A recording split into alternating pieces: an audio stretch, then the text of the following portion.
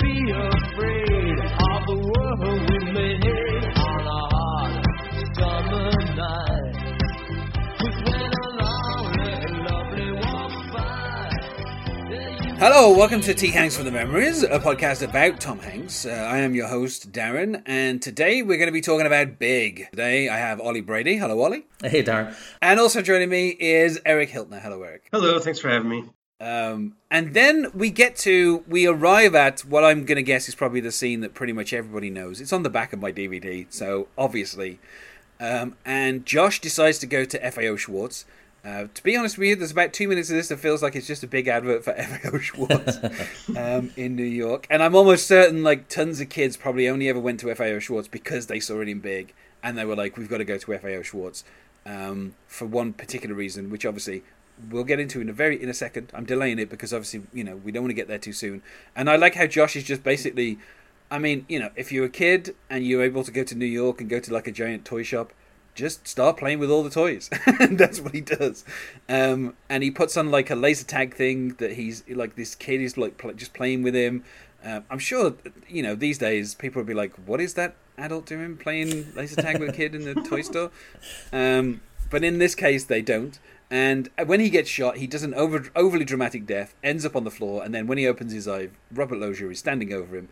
And I love the way he kind of just delivers that thing where he goes, don't you work for me? And it's just like, it's not kind of like accusatory, but it's just like, he's kind of puzzled as to why this guy is doing like a dramatic death on the floor after playing some laser tag. In the scene where he's doing the laser tag and he's flipping around and he's acting like a beached whale or whatever it is he's doing when he's dying, you can hear some incidental people talking in the background. It's clearly adults' voices talking to their kids going, don't look at him. Yeah.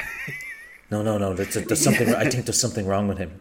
And then somebody, there's definitely a dad's voice is like, oh, there's something wrong with that man. And then just like, you can like totally imagine them ushering their kids as far away from possible from the guy. I think it might even be when he's pretending to ride the horse. There's somebody like, don't look at that man. Yeah. There's a whole load of like kind of him playing with various toys. That's again, it just works with the kind of physicality that Tom Hanks kind of can deliver. That was him practicing for the part as Woody. He was prescient about where he was going to be in 8 years. Yeah. And so of course he's now encountered Mr. McMillan, and he starts kind of like talking in terms of like, about certain toys. He talks about this kind of like tabletop hockey thing that they changed the way it works and he doesn't know why. And then I like as well that, McMillan gives, he says that he's there because, you can't see this on a marketing report. And Tom Hanks' delivery of just the words, what's a marketing report? And the fact that he, McMillan thinks like, he's kind of giving him some insight when in reality he just doesn't know what a marketing report is. But the way McMillan, like the way Robert Loggia plays it, of like, yeah, what is a marketing? Like it's as if it's a revelation. It's just such a great kind of interaction. Have you guys ever seen the David Duchovny on Jeopardy clip where the answer to the question is what are frogs, and then in the background it's just David Duchovny goes, what are frogs?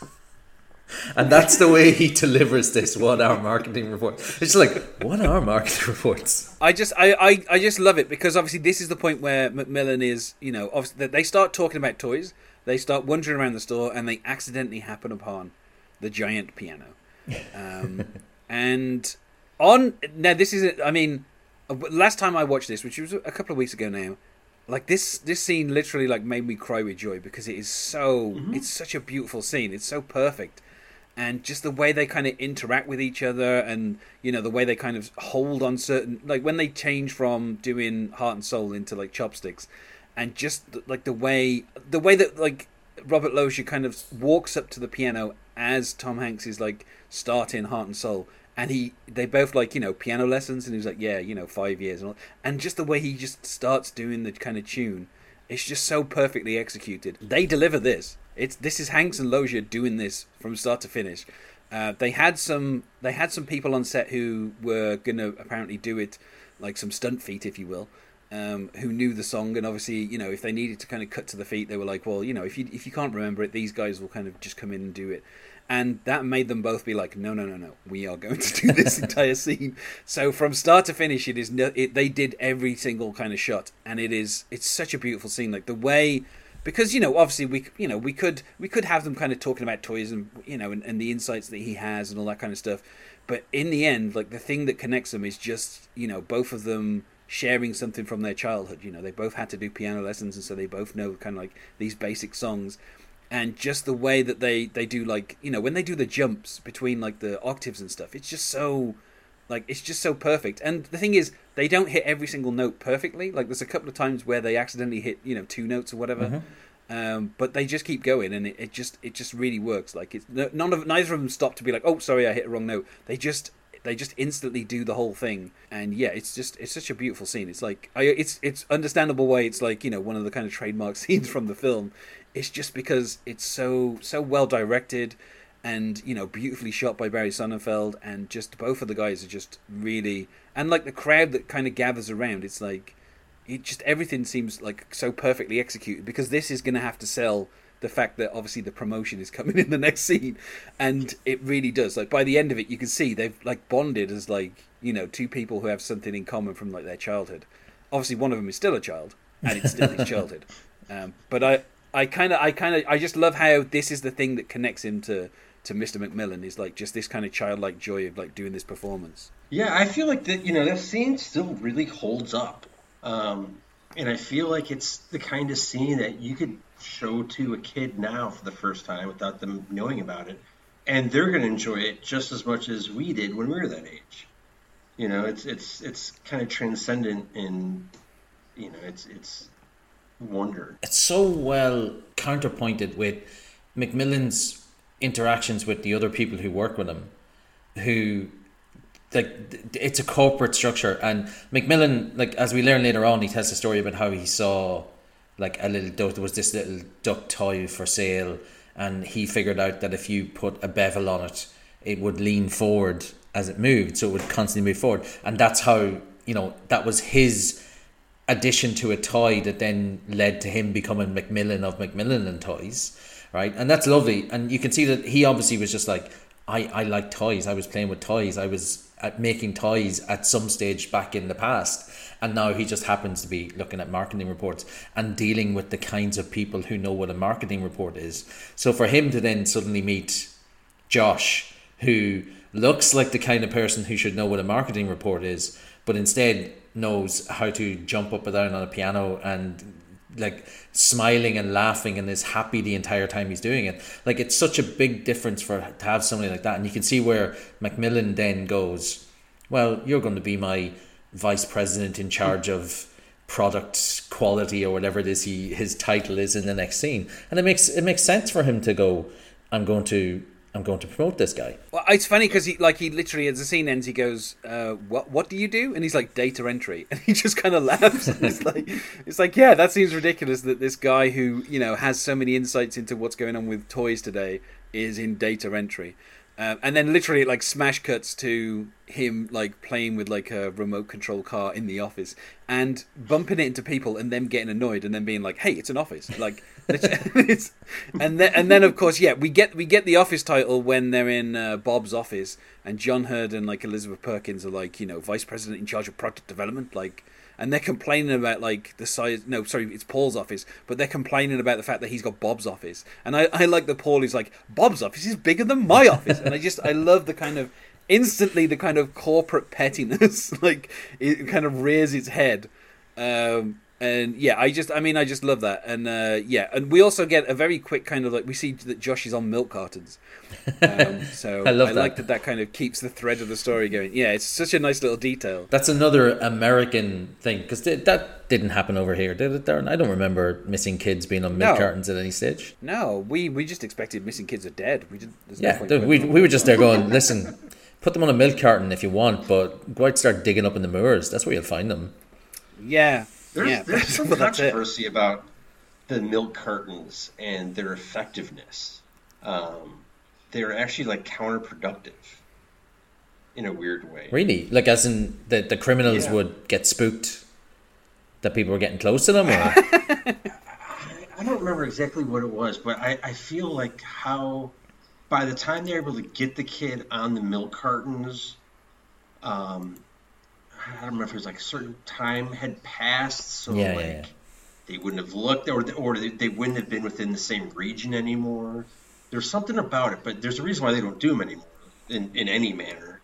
But I believe that they were counterproductive in their effectiveness. I should say there was a cutscene in here around this time where we see Susan in her office and she's like testing. There's like a voice test for this doll. It's like one of those kind of talking dolls. And the guy kind of like records like some inappropriate stuff on one of the things where it's like, "I'm gonna kill you, Susan," and then he's like, "Only kidding," and then like I don't know, it's just kind of funny, I should note as well, as we go through the film, we start off with Susan in typical kind of 80s power suits, and then as the film goes on, she becomes like softer, and she wears kind of more I don't know, I mean, I guess like more feminine clothing as like kind of, and becomes more like as her kind of personality changes a little bit, having worked with Josh, and I think that's an interesting, like, you probably don't notice it the first time you watch it, but by the time you watch it a few times, her hair's kind of up and everything, and she's in these suits, and then by the end, her hair is down and she's wearing like dresses and stuff, and it's like almost, she's, out of all the characters, she's the one who really has probably the kind of the biggest arc in the film. Yeah. At the beginning, she's basically female Paul, and by the end, she's female Josh. Yes. That is a very good way of putting it. In a lot less words than I said. And then of course we probably get the other scene that a lot of people remember from this film, which is the toy meeting, and it's probably one of my favorite scenes just because, like, the way, obviously, John Hurd will play Paul as someone who gets angry all the time, and I love how this scene kind of, the way that the kind of Tom Hanks is kind of acting in this is the way that a child would act, and I like the kind of counterpoint between, the fact that Macmillan has basically given him carte blanche. He's like, just play with toys and tell me what you think, and so obviously he's in this meeting to do that, but everyone else in the meeting is like, well, here's the reports that say this, and we think this is going to do really well, and they're doing all that, and then instantly, we get like, because it's about transforming buildings, which, now, to be fair to Paul, there are a lot of Transformers that they aren't strictly buildings, but they had like planets that they would transform, and so this is not unheard of. It's not unheard of to have something that transforms that is static. Darren, are you throwing second-hand shade at Unicron? Because you'd better not be. We'd be throwing hands by it. But I'm like, he's a transforming planet, so obviously, like, a planet is it's a stationary thing, like a building, like it's not unheard of. Yeah, that things. But at least with a planet, it's round, so it has more functions than just being a stationary thing. Like, the buildings, like, it doesn't make any sense why we like transform from a building. Yeah. See, now you sound like Josh Baskin, Vice President in charge of development. Just my hands up here. I don't get it. I love that. It's the way he does it. It's so good. Like, yeah, and also the fact that, like, Paul is like, well, here's the reports, blah blah blah blah blah, and then he kind of shyly puts his hand up a second time, and then Paul is like, you don't have to put your hand up. Like, I just love it the way he's kind of, and he's like, I still don't get it. And then this is obviously where Mr. Macmillan kind of steps in, and he's like, what don't you get? And then there's like a whole kind of big thing where he's talking about how, buildings are boring, and then he says, what about bugs? And then, like, literally the entire meeting, people start throwing suggestions out. And I like that all the other kind of corporate guys are all like, yeah, bugs. And they all start saying them. Now, this is despite the fact that obviously the Insecticons existed for 2 years before this film came out. So this is not a new idea. You're merely stealing something from Transformers, the most popular transforming toy line. So, but I do like the way that, like, just his kind of suggestion and how it makes John Hurd so insanely mad. And he gets, like, like as the meeting goes on, he's like, "What is?" Like he's completely confused as to what is happening, and I just love how John Hurd plays it. R.I.P. John Hurd. I mean, it's just such a wonderful kind of like he's so opposite to Tom Hanks's performance in this entire film, and I just love the way that it escalates throughout the meeting that he gets so annoyed by the end of it. But yeah, John Hurd is great in this film as well. It should be said. Obviously, you're meant to hate his character, but he plays it so well. You know, and it's kind of at the start, it's understandable why Paul and Susan are kind of together because it makes sense because they're both kind of similar. But as the film goes on, it's easy to see why Susan is like, I'm done with this. I'm no longer going out with you, Paul. But yeah, it's such a wonderful scene. Yeah, with John Hurd, I think if you say to people, picture a 1980s sleazy corporate character, and most of them they're either going to picture him or they're going to picture the guy from Die Hard who pretends that he's John McClane's friend and ends up getting killed. And like either of those two guys just scream sleazy 1980s businessman, it's all about suits and ties and how we look as opposed to actually what we're doing or what function we serve. And the idea that guy has been looking at marketing reports and doesn't get the concept that toys are meant to be fun, because that's effectively how he reacts when Josh says, like, what's fun about that? And his response is, but we can get up to 7% of the market. But he's not answering the question. He's just talking about figures and facts and numbers, etc. So, like, the idea that Josh would come in and just like, oh, I'm not even thinking about those. I'm thinking about playing with the toy. Like, it's so well juxtaposed between the two of them that you have one guy who's risen up through the ladder. I think it's implied that he's worked hard to get to where he is and stabbed a few people in the back, and then Josh has just been like, hey, I was jumping up and down the piano earlier and now I'm a junior vice president. Like, it's fantastic, and there are two outlooks on what toys should be, one about making money, one about making the child happy. Just it's a fantastic way of just shorthanding what the movie is about, childhood joy. And I love as well how at the end of the meeting he kind of turns to Susan and he's like, this doesn't happen. like what is this? Like, what's going on? Like, he so doesn't understand. And I also like the fact that, as a viewer, we know that obviously Josh and Mr. McMillan have, they've shared a moment. They've connected in a way that obviously probably John Hurd never has with Mr. McMillan. And that's, that's probably like kind of something that he would never understand, John Hurd. I understand why he kind of gave all this up and then, moved out to the suburbs and then left his son in his house alone. I mean, it's understandable, isn't it? After this stress. But yeah, I mean, John Hurd is so good in this film. Like, he has to be the villain and he has to kind of bring the anger. And I think he really kind of plays the role so perfectly. And then, of course, we get to the part that I'm sure every 12-year-old... I should say when this film came out, I was 11, so I was almost exactly the same age as Josh. And when he gets his apartment, I'm like, this is what every kid wants. It's like an apartment with 50-foot ceilings where they can put a trampoline in, and they can have their own bunk bed and fill it with vending machines and just like, just have fun in like the space. It's like the ultimate like jumping on the bed, except it's a gigantic trampoline. But yeah, I mean, like, the apartment is just, this is like the bit that's kind of like, I mean, I don't know what he's making as a vice president, but I'm guessing it's obviously a lot more than $187 a week, and that is why he's renting this place. But yeah, I mean, this is like, as a kid, like, my favorite part of this was just, my favorite part of the film is obviously from the kind of the keyboard to the meeting to this apartment stuff. It's like, this is a perfect stretch of this film where everything is just fun. Obviously somebody's going to come in and be a bit of a downer about all this, but for the moment, Billy is happy. He's enjoying the apartment the same way that Josh is. They throw water balloons off the top of the thing, on these delivery guys, and obviously this is where over the top of this we get the voiceover of Josh like writing a letter pretending that he's himself who's been kidnapped. And so he talks about the kidnappers and says, maybe they'll let me go soon and all that kind of stuff. And I think we cut briefly to Mercedes Rule getting a letter, don't we? And kind of reading it just to. She just sits down and she's reading through the letter. So, that house sold recently, or that apartment sold recently. Oh, that apartment. Yeah. Oh, how much did it go for? I think it was 2.6 million, and I remember thinking that actually felt less than it should have.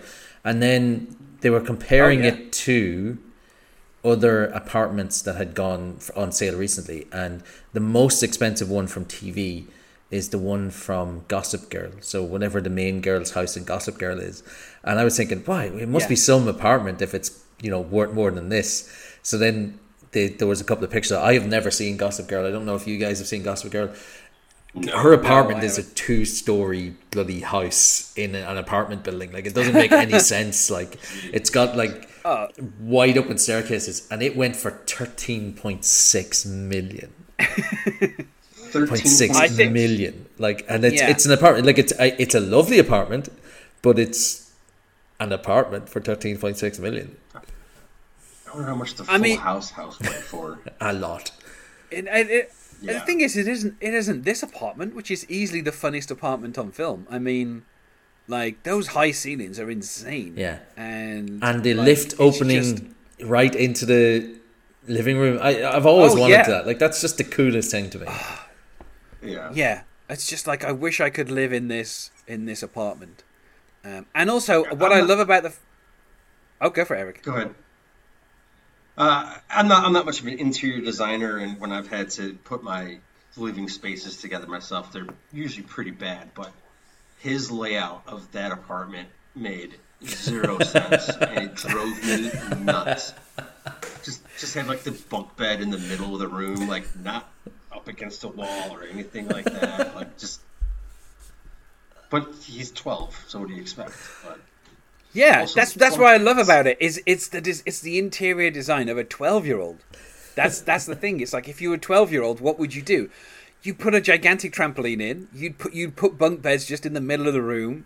You'd put a vending machine in. You'd have yourself like a pinball machine. Like, that's what a 12-year-old would do in 1988. So it works perfectly. It's just such a great. I just love, and what I love about this scene is, obviously, it gives us the check-in with Mercedes Rule, and it also obviously gives us a check-in with Billy as well, but it establishes the apartment before we need the apartment for like a proper scene, which is obviously coming up very soon, and so I kind of like that, like that, this is kind of it's a nice little setup, because we're going to be coming back to this apartment pretty soon, and you kind of just have to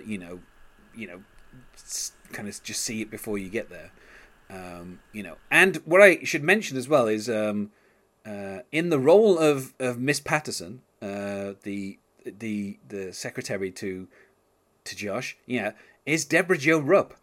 And it's kind of it's like the first few times I don't think I really kind of recognized it, but now it's like, oh my god, that's Deborah Jo Rupp in this kind of tiny role, and she obviously thinks that Josh is a bit strange and kind of like doesn't fully understand what's going on with his role and everything. But she's very helpful, and he always calls her Miss Patterson, which I love. I just really like that. And there is a scene that's cut, which is the boys go to find a tux before the party. And I think there's a good reason why they cut that, because you really want the reveal. You don't want the party and the kind of preamble of them trying to find a tux for him and stuff.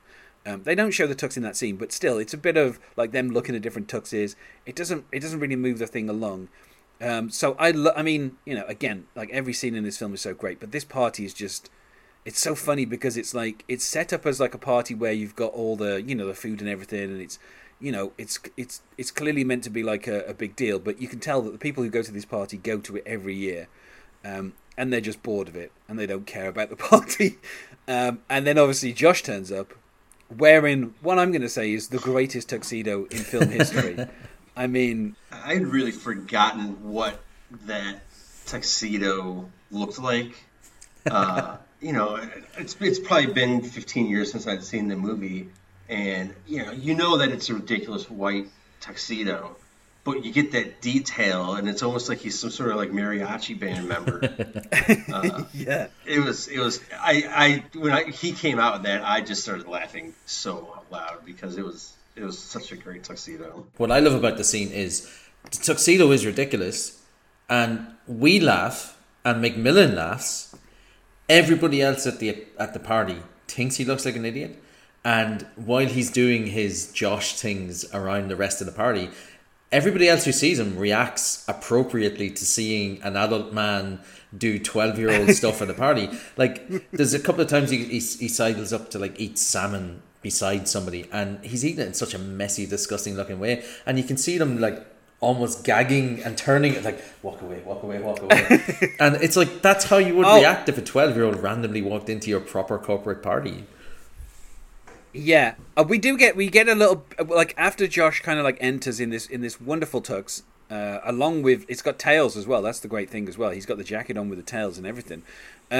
Miss Patterson has like a brief conversation with Macmillan where she's like she just doesn't she's like happy to be there, and she likes thank you for having the party. She's like very kind of meek about it, and he's like okay, and then obviously he sees Josh and he starts laughing. And then a bit of detail that was entirely Tom Hanks' own invention is he eats the kind of a mini like kind of corn on the cob, Baby but corn. he eats it as if it's proper full size corn on the cob.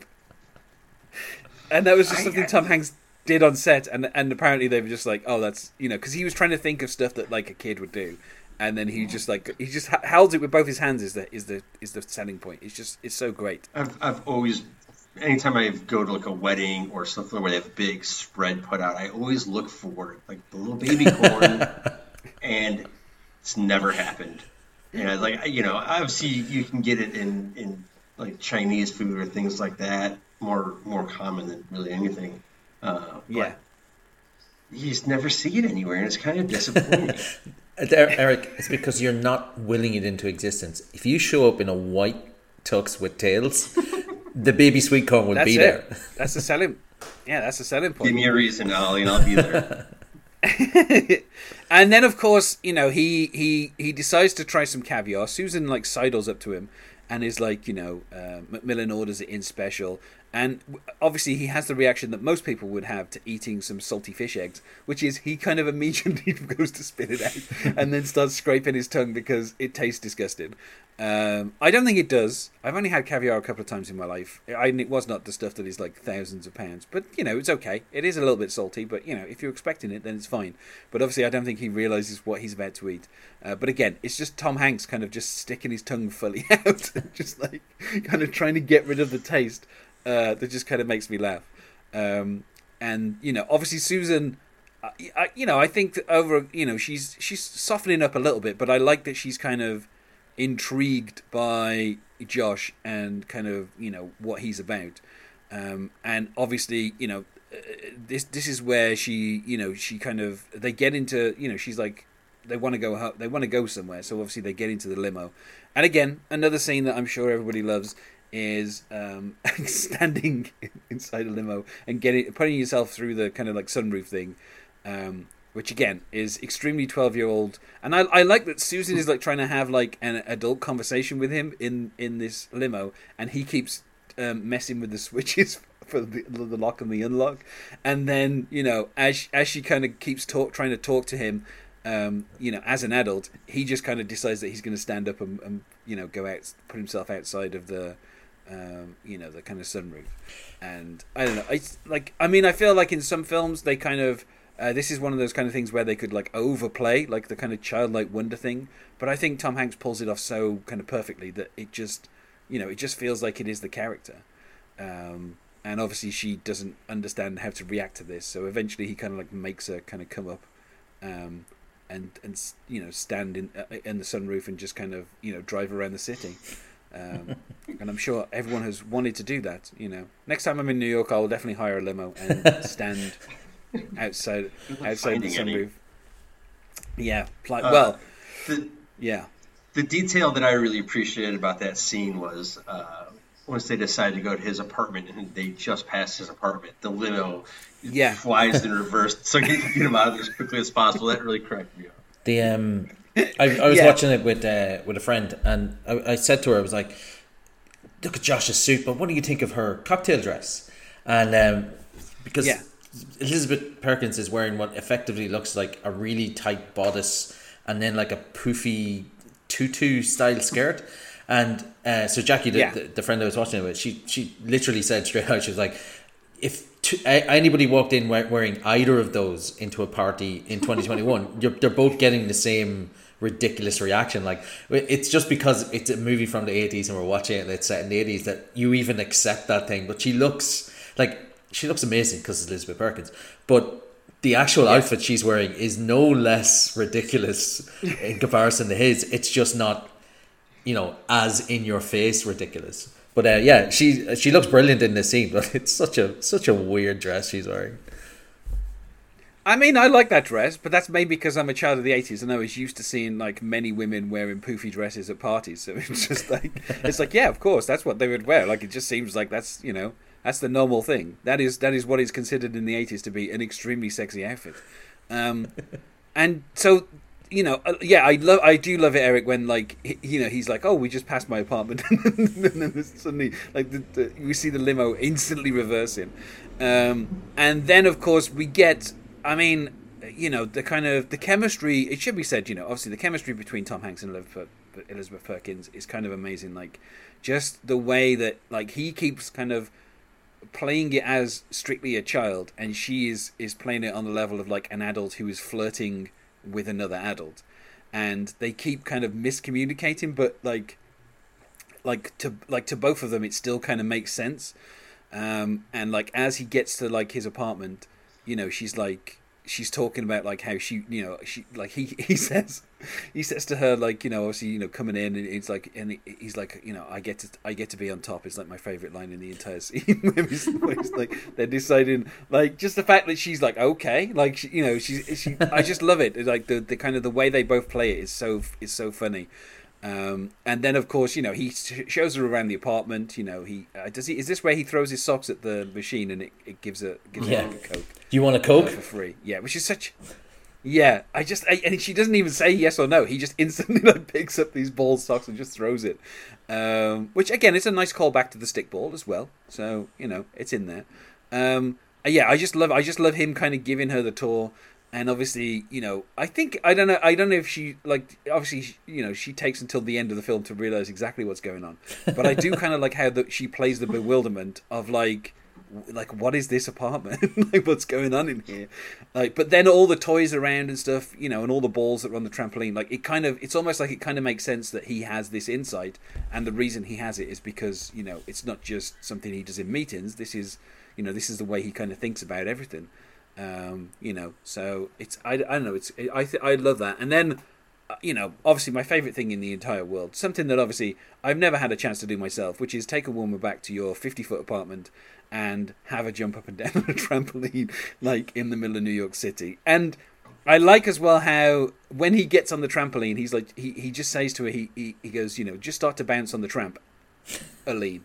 Like, the way he shortens it and then realizes it sounds stupid, and then he adds the extra word. It's such a, I don't know. This is why we love Tom Hanks, because it's just effortless the way he kind of does it, and he kind of like the way he's like slowly encourages her, and he's like, just jump up a couple of times, and she like does it, and then she immediately wants to get down, and he has to kind of like pull her back. And yeah, it's just such a great scene, especially when she kind of gets into it and starts enjoying herself, and then we kind of cut to the outside and we just see this woman bouncing up and down in this window, and it's just such a, I don't know, it's just a great shot. Like, the way Penny Marshall does this entire scene is just so perfect. In that because you have to kind of understand why Susan starts to grow close to him and starts to kind of like him in this, and kind of admire him in the same way that like Macmillan did. And also then you kind of have to understand why she like has to break up with Paul basically, because Paul is definitely not Josh. Your thoughts on this scene, which of course ends with the seduction in the bunk beds, where he he gives her the ring, and it's just such a kind of, it's like such a kid thing, but also it is so kind of charming. And particularly the way that, like, Susan kind of is just like in a big t-shirt, I think, isn't it, when she's in bed, and she keeps trying to kind of pose herself. Jets jersey. Yeah, and it's just such a great thing, because it's like, she obviously keeps thinking something's going to happen, but the fact that he, I guess from her point of view, plays hard to get, but he's not doing that. He's just, he's just a kid. Yeah, even when she's in the bottom bunk bed and he comes running at her to jump, and he's like, "I'm coming aboard" or whatever, and then he just jumps onto the top bunk bed, and her reaction of, "What?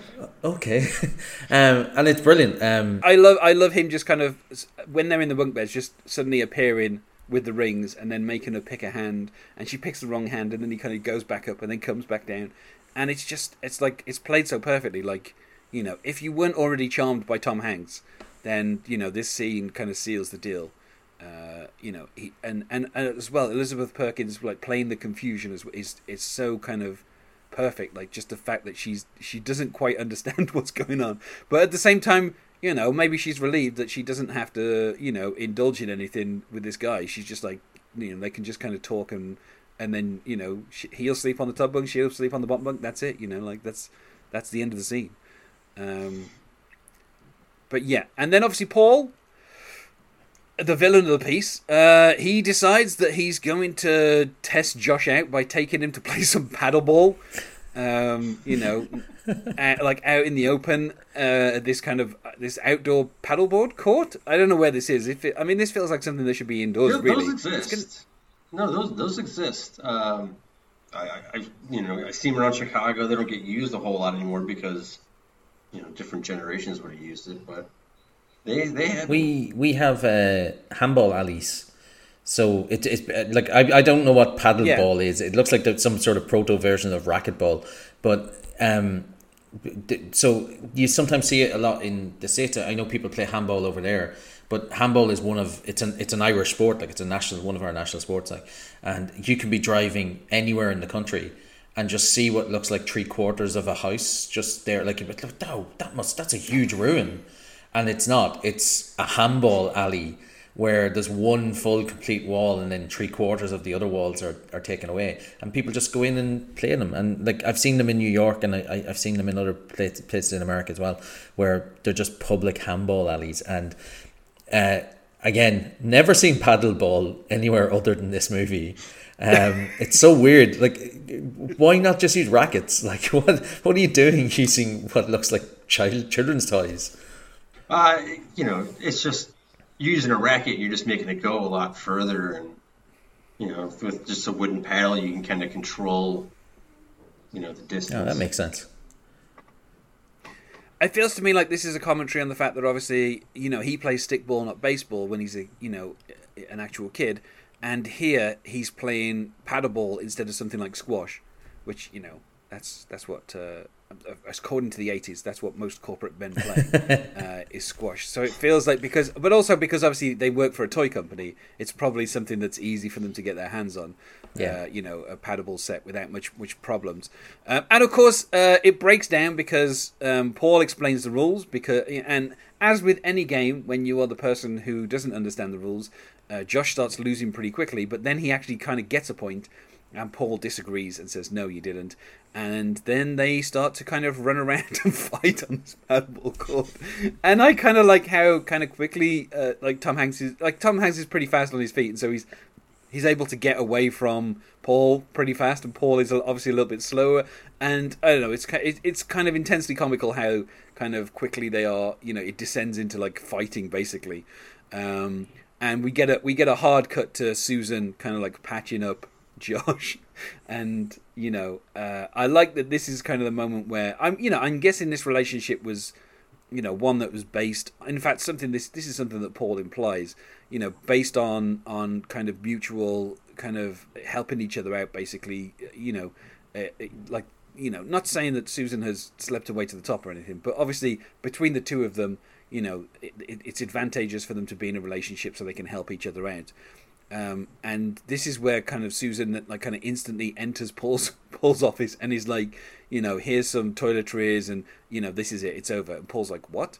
And I like that the kind of the capper to the scene is, you know, when he's like, you know, you're with Josh. Obviously, you know, he also lists off other people that she's had sex with in this company, I'm guessing, not just in life.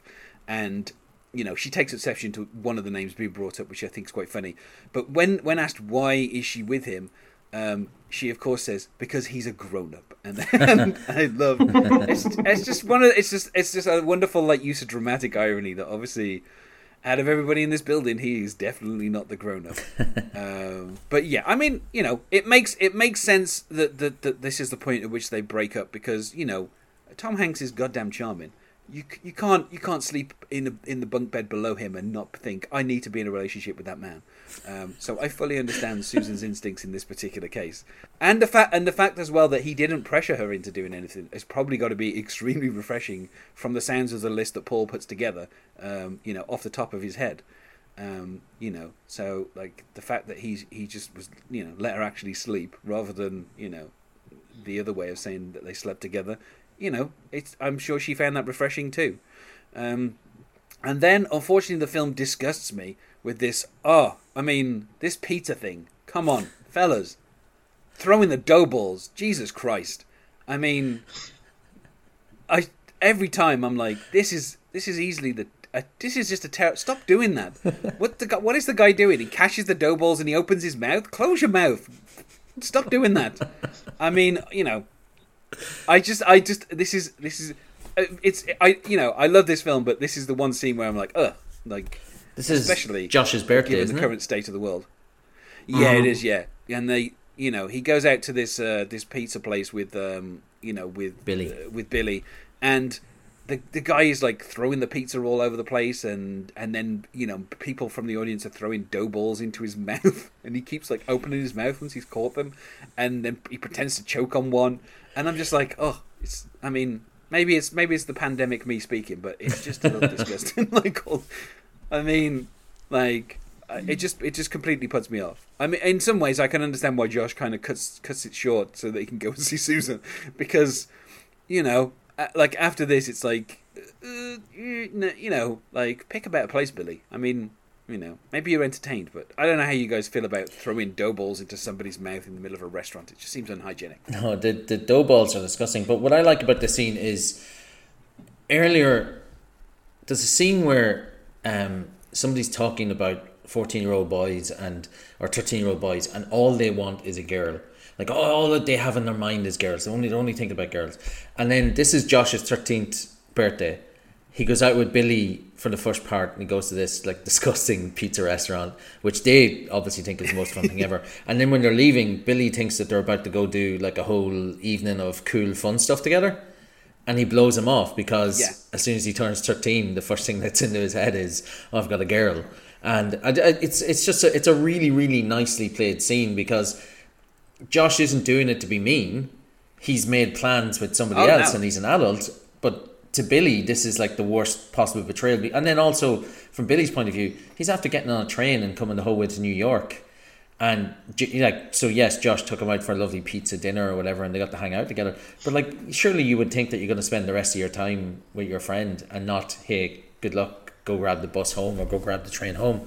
So it's a real nice indicator that, even though we know that Elizabeth Perkins is a nice lady and we know that he's getting on really well at work and stuff, from Billy's point of view, he's losing his friend because his friend is growing distant and away from him. And so I think it's one of those subtle scenes in the movie which people forget. Like, if you ask me about Big, I'm not going to remember the pizza scene in relation to, you know, dancing on the piano or jumping on the trampoline or, you know, the Zoltar machine or anything like this here. But I think it's one of the best scenes, and the way it's played and the look of shock and almost resentment on Billy's face is really, really well done.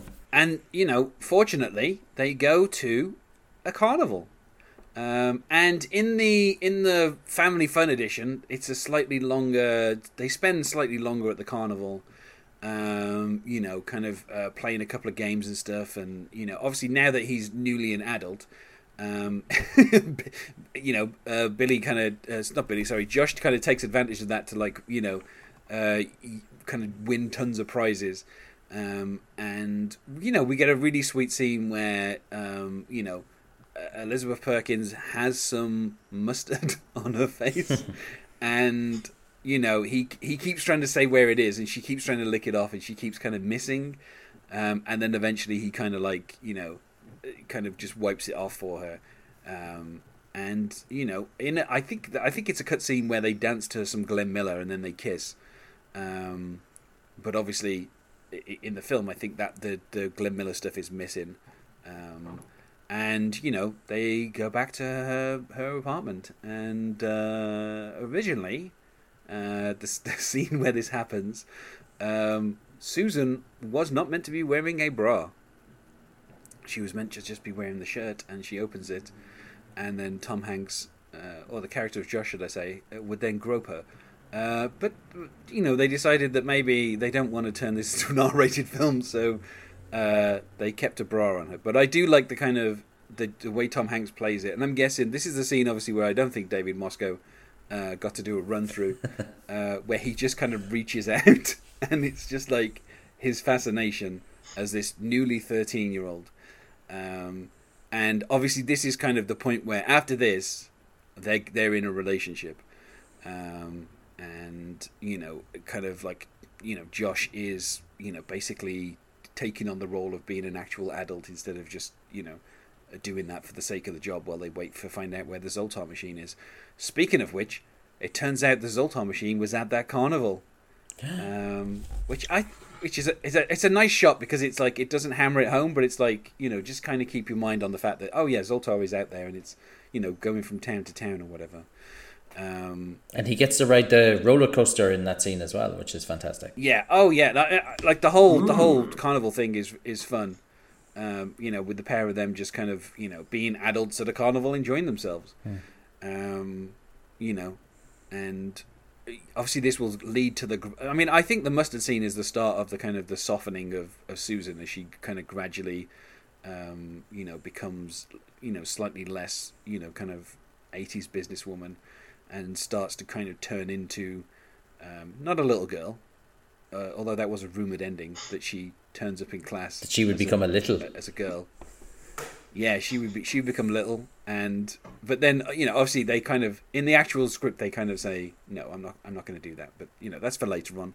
But yeah, so I like how they kind of get close, and then of course to show that Josh is an adult, they're at like a dinner party, all the rage in the 80s. And this kid comes in and he's got problems with his math or whatever, and so Josh, being the kid that is, he kind of just goes to Susan, stay here talking to the adults, I'll go and sort this kid out. And I just kind of loved how he kind of gets up and he's just like, I've got this. And then when he's, we kind of see Susan come in with like the parents, and obviously he's explaining how to do the math and kind of giving examples, and it's a nice moment that like obviously he understands how to do it because he did it like last year or whatever. Like, he's just a kid. But it's just a great way of like how, because he's in an adult body, like if he was just another kid, I don't think that kid would pay any attention. But because he's in an adult body, it like gives him a bit of authority, and so the kid kind of like listens to him, and it's just a nice little scene. And then also I feel like Susan is like picturing them having kids or something at some point in the future. Yeah, I read it as, and it might not be actually in the text, but I read that that was her sister and her husband's family. I'm not sure why I read it that way. Maybe it's just they look similar to each other. But I really got the vibe that the lady in the house, like the mother of the kid that Josh helps, is Susan Perkins, or Elizabeth Perkins' sister, Susan's sister, like, and that's what like this was the first time that she'd brought somebody to one of their family dinners or things that wasn't a complete douche monkey, like.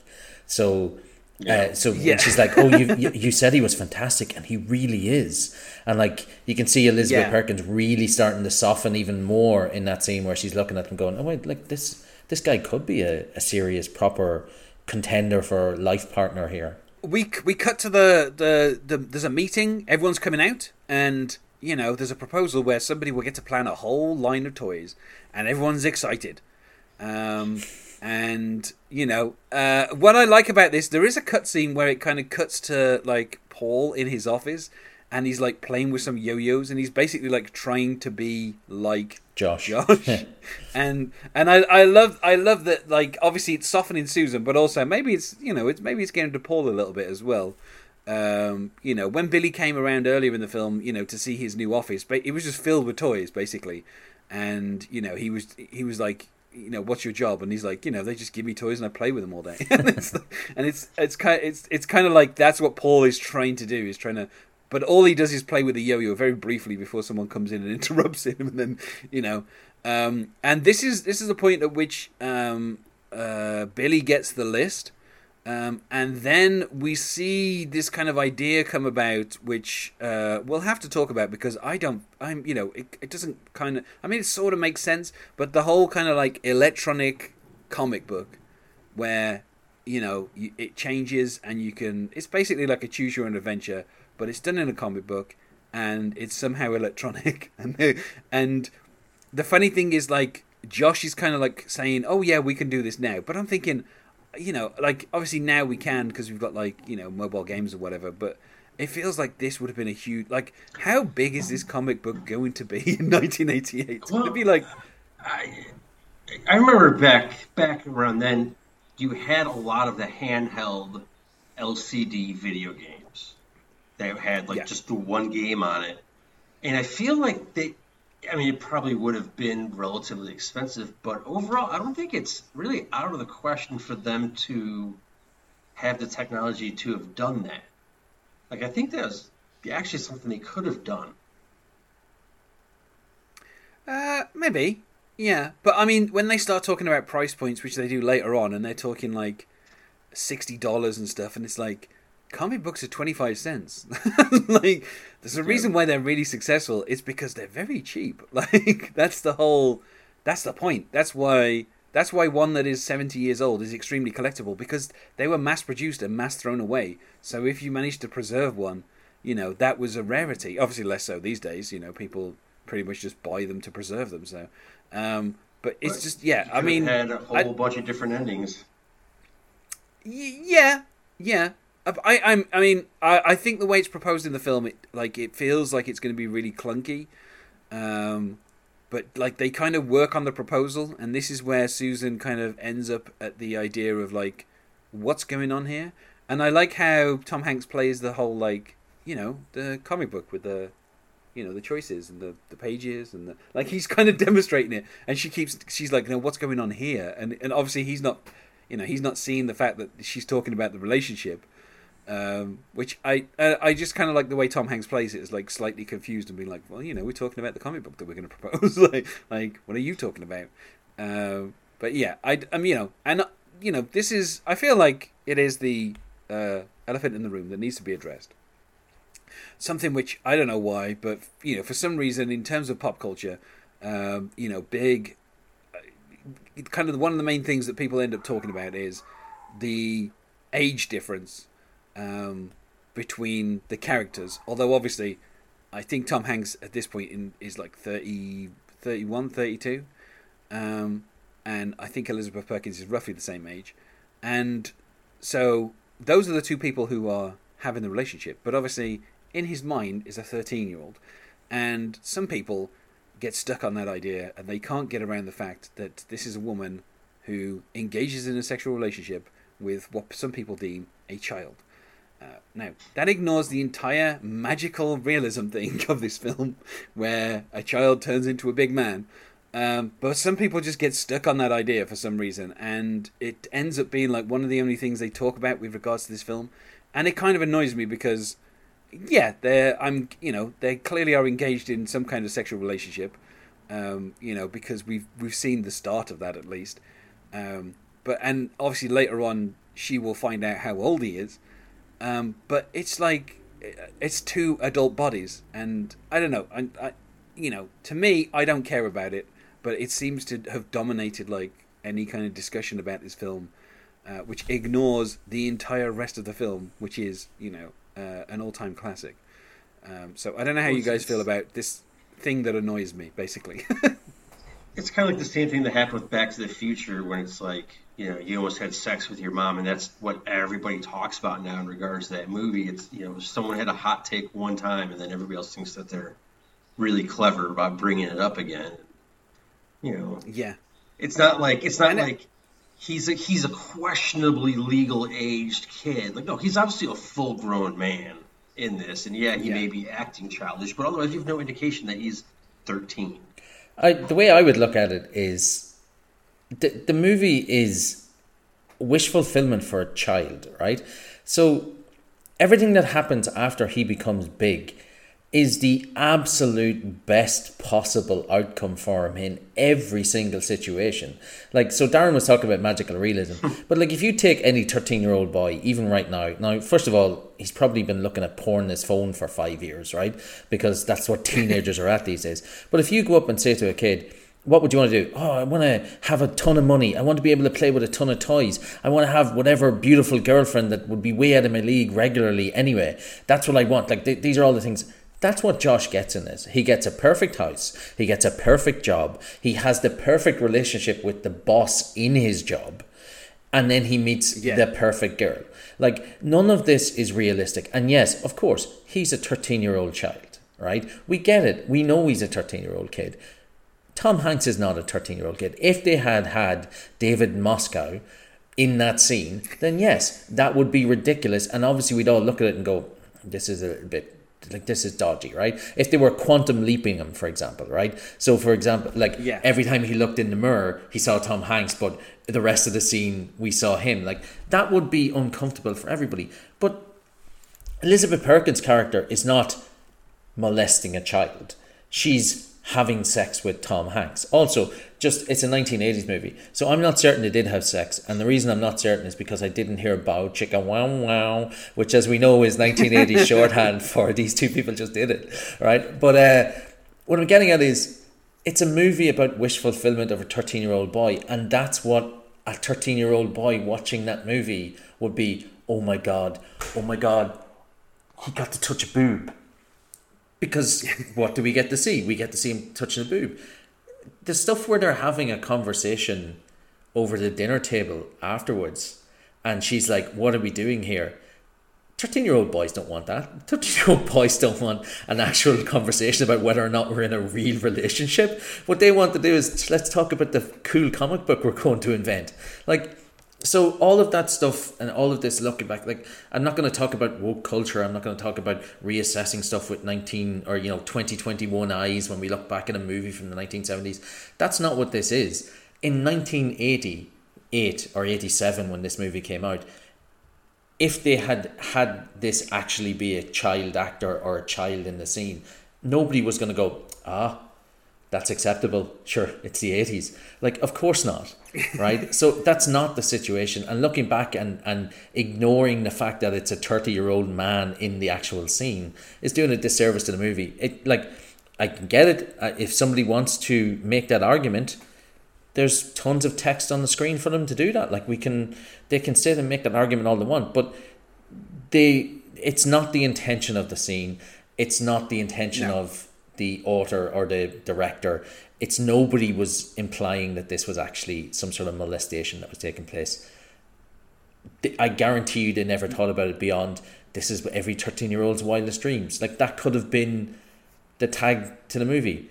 If you were like, what every 13-year-old wants to be. Like, that's what it was. When I first saw that movie, I think I was 11 or 12, I wanted to be Josh Baskin. Like, this guy has it all, and I wanted to be him.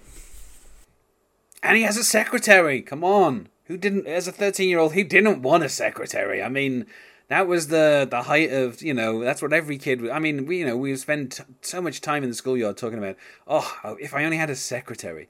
They could do my homework for a start. Imagine being Josh, having gone through all of this. He goes out, he gets a job, gets big promotion right away, gets a girlfriend, awesome apartment, all this stuff, and then he gets to be on the age when he's getting to being out on his own, and he doesn't get that big promotion right away. He's stuck doing the data input. He has a shitty apartment in a shitty part of town where people are getting killed, and it's like he might have like a nice girlfriend, but his expectations for the future are going to be severely out of whack. Yeah, yeah. Well, yeah. I mean, yeah. I mean, we could get into that at the end because some people did try to imagine what would happen after this. Yeah. So we get a montage of Susan and Josh working on the idea, kind of coming up with what they're going to do. Billy keeps trying to contact Josh.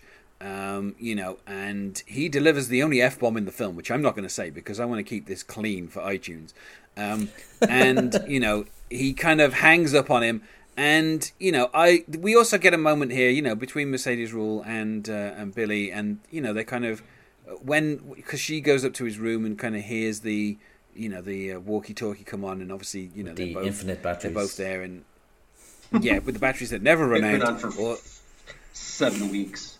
Yeah, and I just like this moment where they're both kind of like, you know, because she doesn't realize that Billy's, you know, in close contact with Josh, but he, you know, she's like, you know, waiting for him to come back. Interestingly as well, they mentioned that like he has like a Pete Rose toy, which obviously these days is a bit more kind of controversial, given that Pete Rose obviously 3-time appearance at WrestleMania, so you know. Not bad going. That's what he's well known for, yeah. Pete Rose, the WrestleMania That is, guy. yeah, at this point, that's all people know Pete Rose for, is being tombstoned by Kane for 3 consecutive WrestleManias.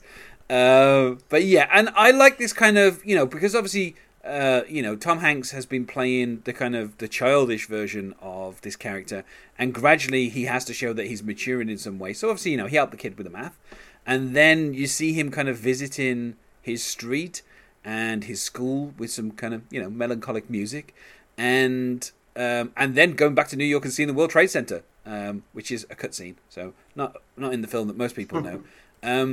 And at this point, like, obviously, it's funny because when he sees like the school and he sees all these kids, nobody points over and goes, "Who is that creepy man who's just staring at all these children?"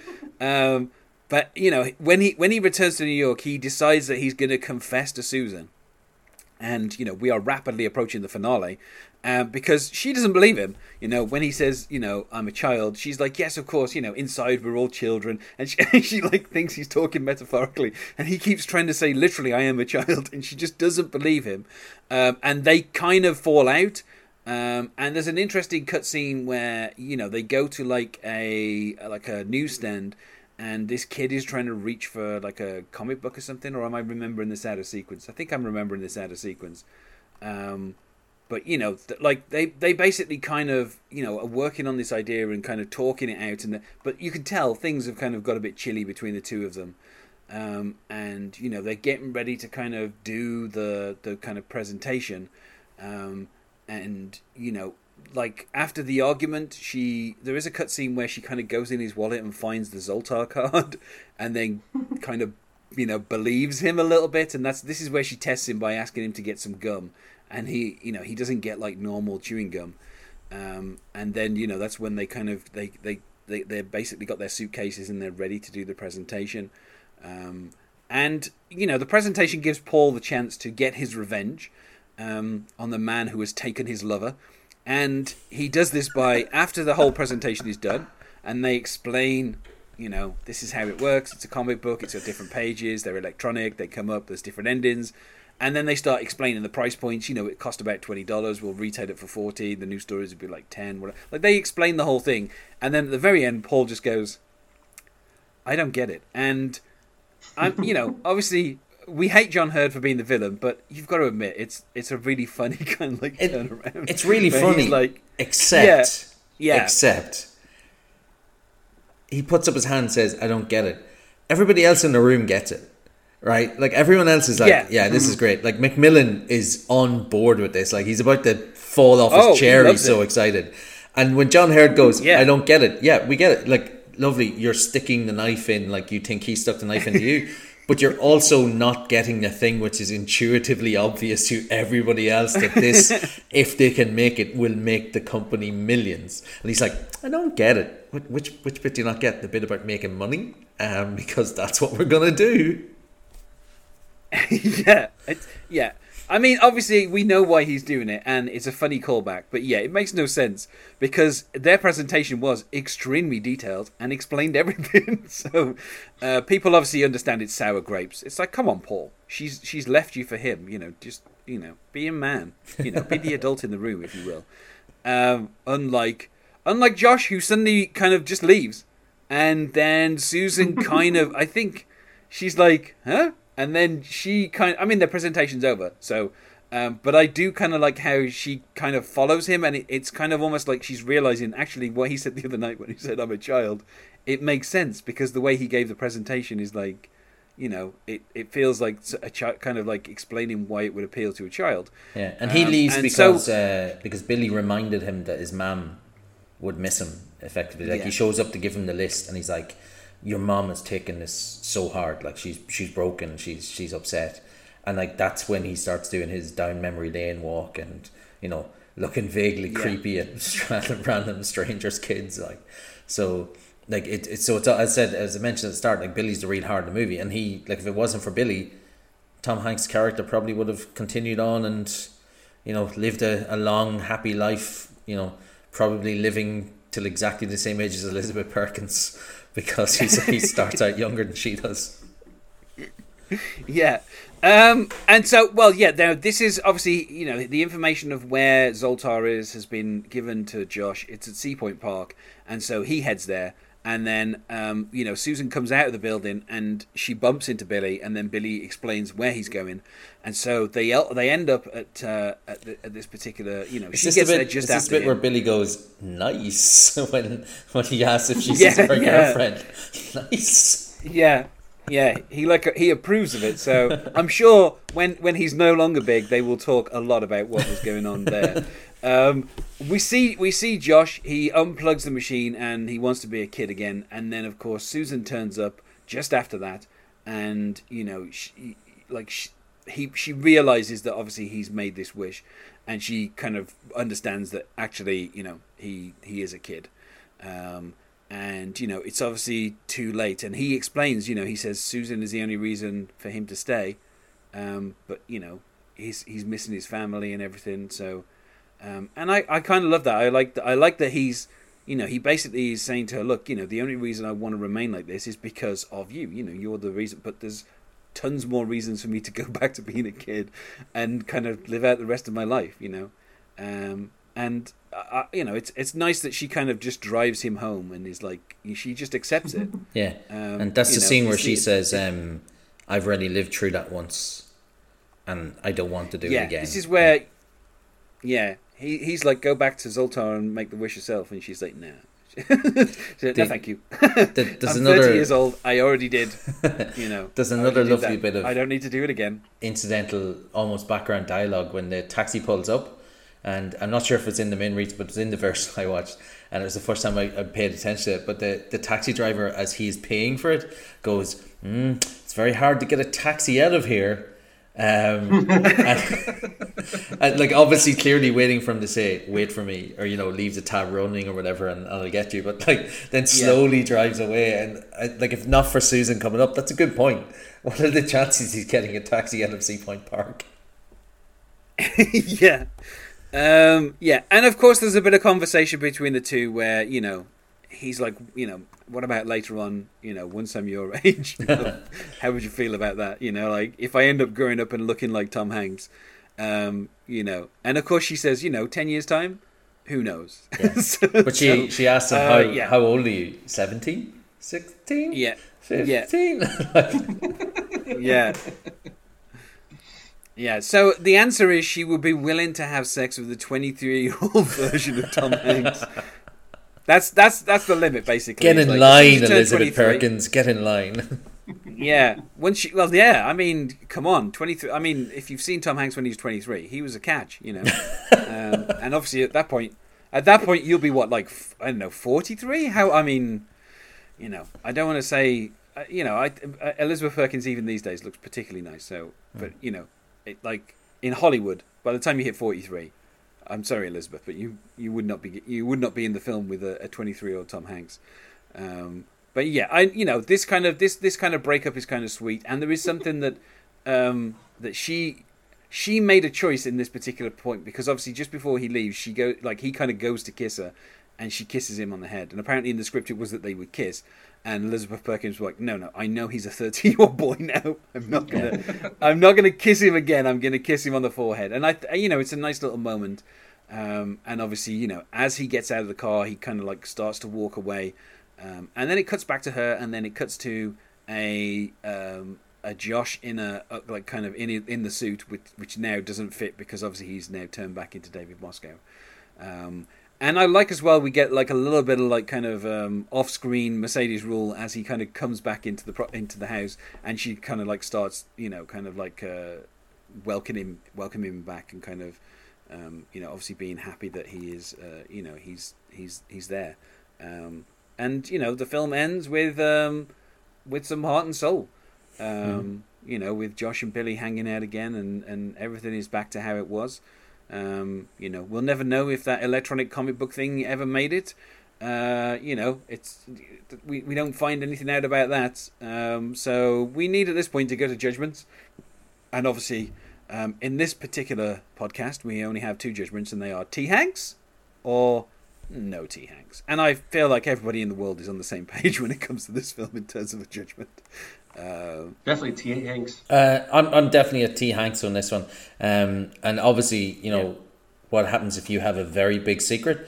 Maybe the tagline's about Elizabeth Perkins. Maybe. Her big secret is something she's never going to reveal to anybody. No. And obviously T. Hanks for me. I mean, this is. I mean, when I was a kid, we knew about this film. We rented it. And then I think we kind of just went back like 5 or 6 times and just kept renting it, just paying for like another week, because we were just watching it all the time. It was like it's just one of those films. And I think, what's weird is it's like rated 12, which I can kind of understand, because there is a bit of groping in it, but there's only one F-bomb. So, I mean, but it's rated 12, and he starts the film as 12, so it makes sense that 12-year-olds would enjoy this film. But yeah, I just remember as a kid just loving this film so much, and just I would routinely just watch from where he plays Heart and Soul to him being in the apartment, like jumping on the trampoline with Elizabeth Perkins. Like, I would just watch that stretch of the film and then just kind of rewind it and watch it again, because I just love all that stuff. Like, it's just such a and the performance from everybody in this film is so great. Like. Just like every single character, just they feel like fully formed, and although you end up hating like John Hurt and stuff, like it's because he's playing that role so well, and kind of it just kind of like really getting into the part. So yeah, it's such a great kind of film, and weirdly enough, I thought personally these other films came out after this, inspired by Big. But Big was actually the final film of this weird run that happened from 87 to 88, because Big came out on the 3rd of June 1988. Previous to this, we had Like Father, Like Son, Vice Versa, 18 Again, which I've never seen. I've seen the other two, Like Father, Like Son and Vice Versa. I've seen them a ton of times. 18 Again with George Burns, which I've never seen. And then there was a film called 14 Going on 30, which came out like a couple of weeks before Big did. So, like, the whole premise of like kids like body swapping, or I don't know, like obviously Freaky Friday was kind of the first to do this, but this isn't really a body swap thing. I know, this is just one person kind of getting older, which is the opposite of the film 17 Again, which stars Matthew Perry, who gets he goes the opposite direction. Can we really say it stars Matthew Perry? Zac Efron movie. Well, yeah. Yeah, I guess it stars him in the same way that this film stars David Moscow. Yeah, but I didn't realize the concept is 18 Again. You'd mentioned it, right? I didn't realize that was a movie in the 80s. When I saw somebody talk about it recently on Facebook, and they're like 18 Again, and I genuinely thought that was going to be a sequel to 17 Again, like as in Zac Efron is going to have like a movie called 18 Again, and it's going to be a sequel to that. So obviously we had 13 going on 30 at some stage, yes. 15 years ago, and I didn't realize that. Like, I'm assuming that must be a remake of 14 going on 30 or whatever it was, like the movie you mentioned. No, I think 13 going on 30 is like its own thing. because like the concept of 13 going on 30 is she goes into the future and like basically time travels, doesn't she, to her 30-year-old self? She's effectively big. Like it's such a weird movie. Yeah. And it does feature a Billy Joel song. So I mean, I highly recommend. It's got Vienna. Well, I mean, it also features Mark two Ruffalo. Avengers. Yeah. Well, and also Brie Larson is one of the chicks, the young girls. Is she? Who I did don't not know that. Yeah, she is. She is. Yeah. And Ant-Man's wife is. And in also, it. yes, but also the girl who plays the 13-year-old in that film is now 30. So Oh wait, so it's 17 years ago. Wow. yeah. No, I think she was a little older than 13 when she did it. But yeah, it was funny because she like tweeted something out like last year where she's like, if you want to feel old, the girl from 13 going on 30 is now 30. That's crazy. And I was like, that's quite funny. Yeah. But I'm like this. It's weird because like this was the end of that trend. Like Big was the last of those films to come out, and most of them made like a bit of money. And like I said, I've seen like Father Like Son, and I think I've seen Vice Versa the most because I think when I was younger I was a big like Judge Reinhold fan. Was it one of the Corey Haim? I think is he's the in young, like Father yeah. Like Son, isn't he? Yeah. Yeah, but like the kind of the whole Freaky Friday thing of people swapping bodies isn't really what Big is doing, but it kind of always gets lumped in that kind of trend. But I feel like we have probably said about as much as any people are ever going to say about the film Big. Good luck, other podcasts. We have talked about it until the cows have come home. And so this is the time where we should go to plugs. So I'm going to start with Ollie. Is there anything that you wish to plug at this point, Ollie? No, I don't really do any podcasts anymore or anything like this. I do guests, but listen to Knives Out Minute. I did a 5-minute stint with Darren on that. It was fantastic. And at some stage, maybe by the time this comes out, we'll be doing a special on Brick, Ryan Johnson's first movie in it, or one of his first movies, and it's fantastic. But since you're doing T. Hanks for the Memories, and we might do like Leaving Your Mark at some stage, I might think of some other movies you could do. So at some stage, if you look up a podcast called Cruising for Cruise, that could be me talking about Tom Cruise movies.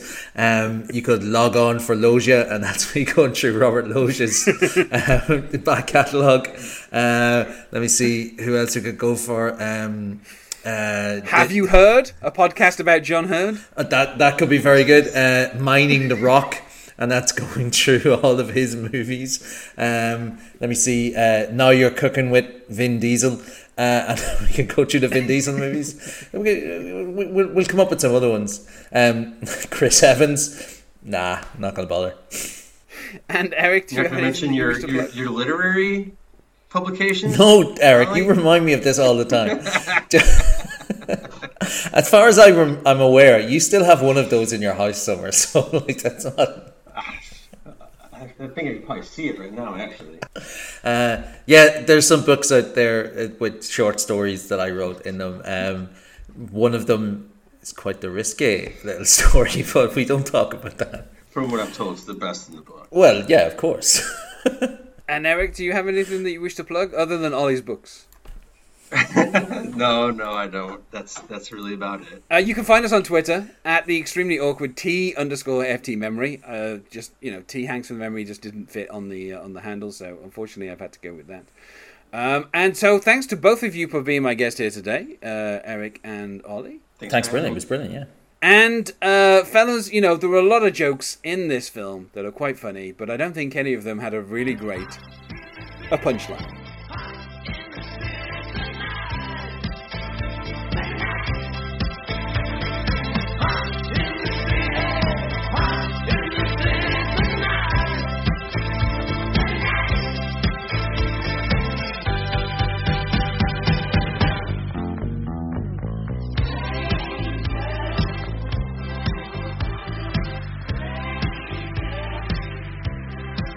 For all the dreams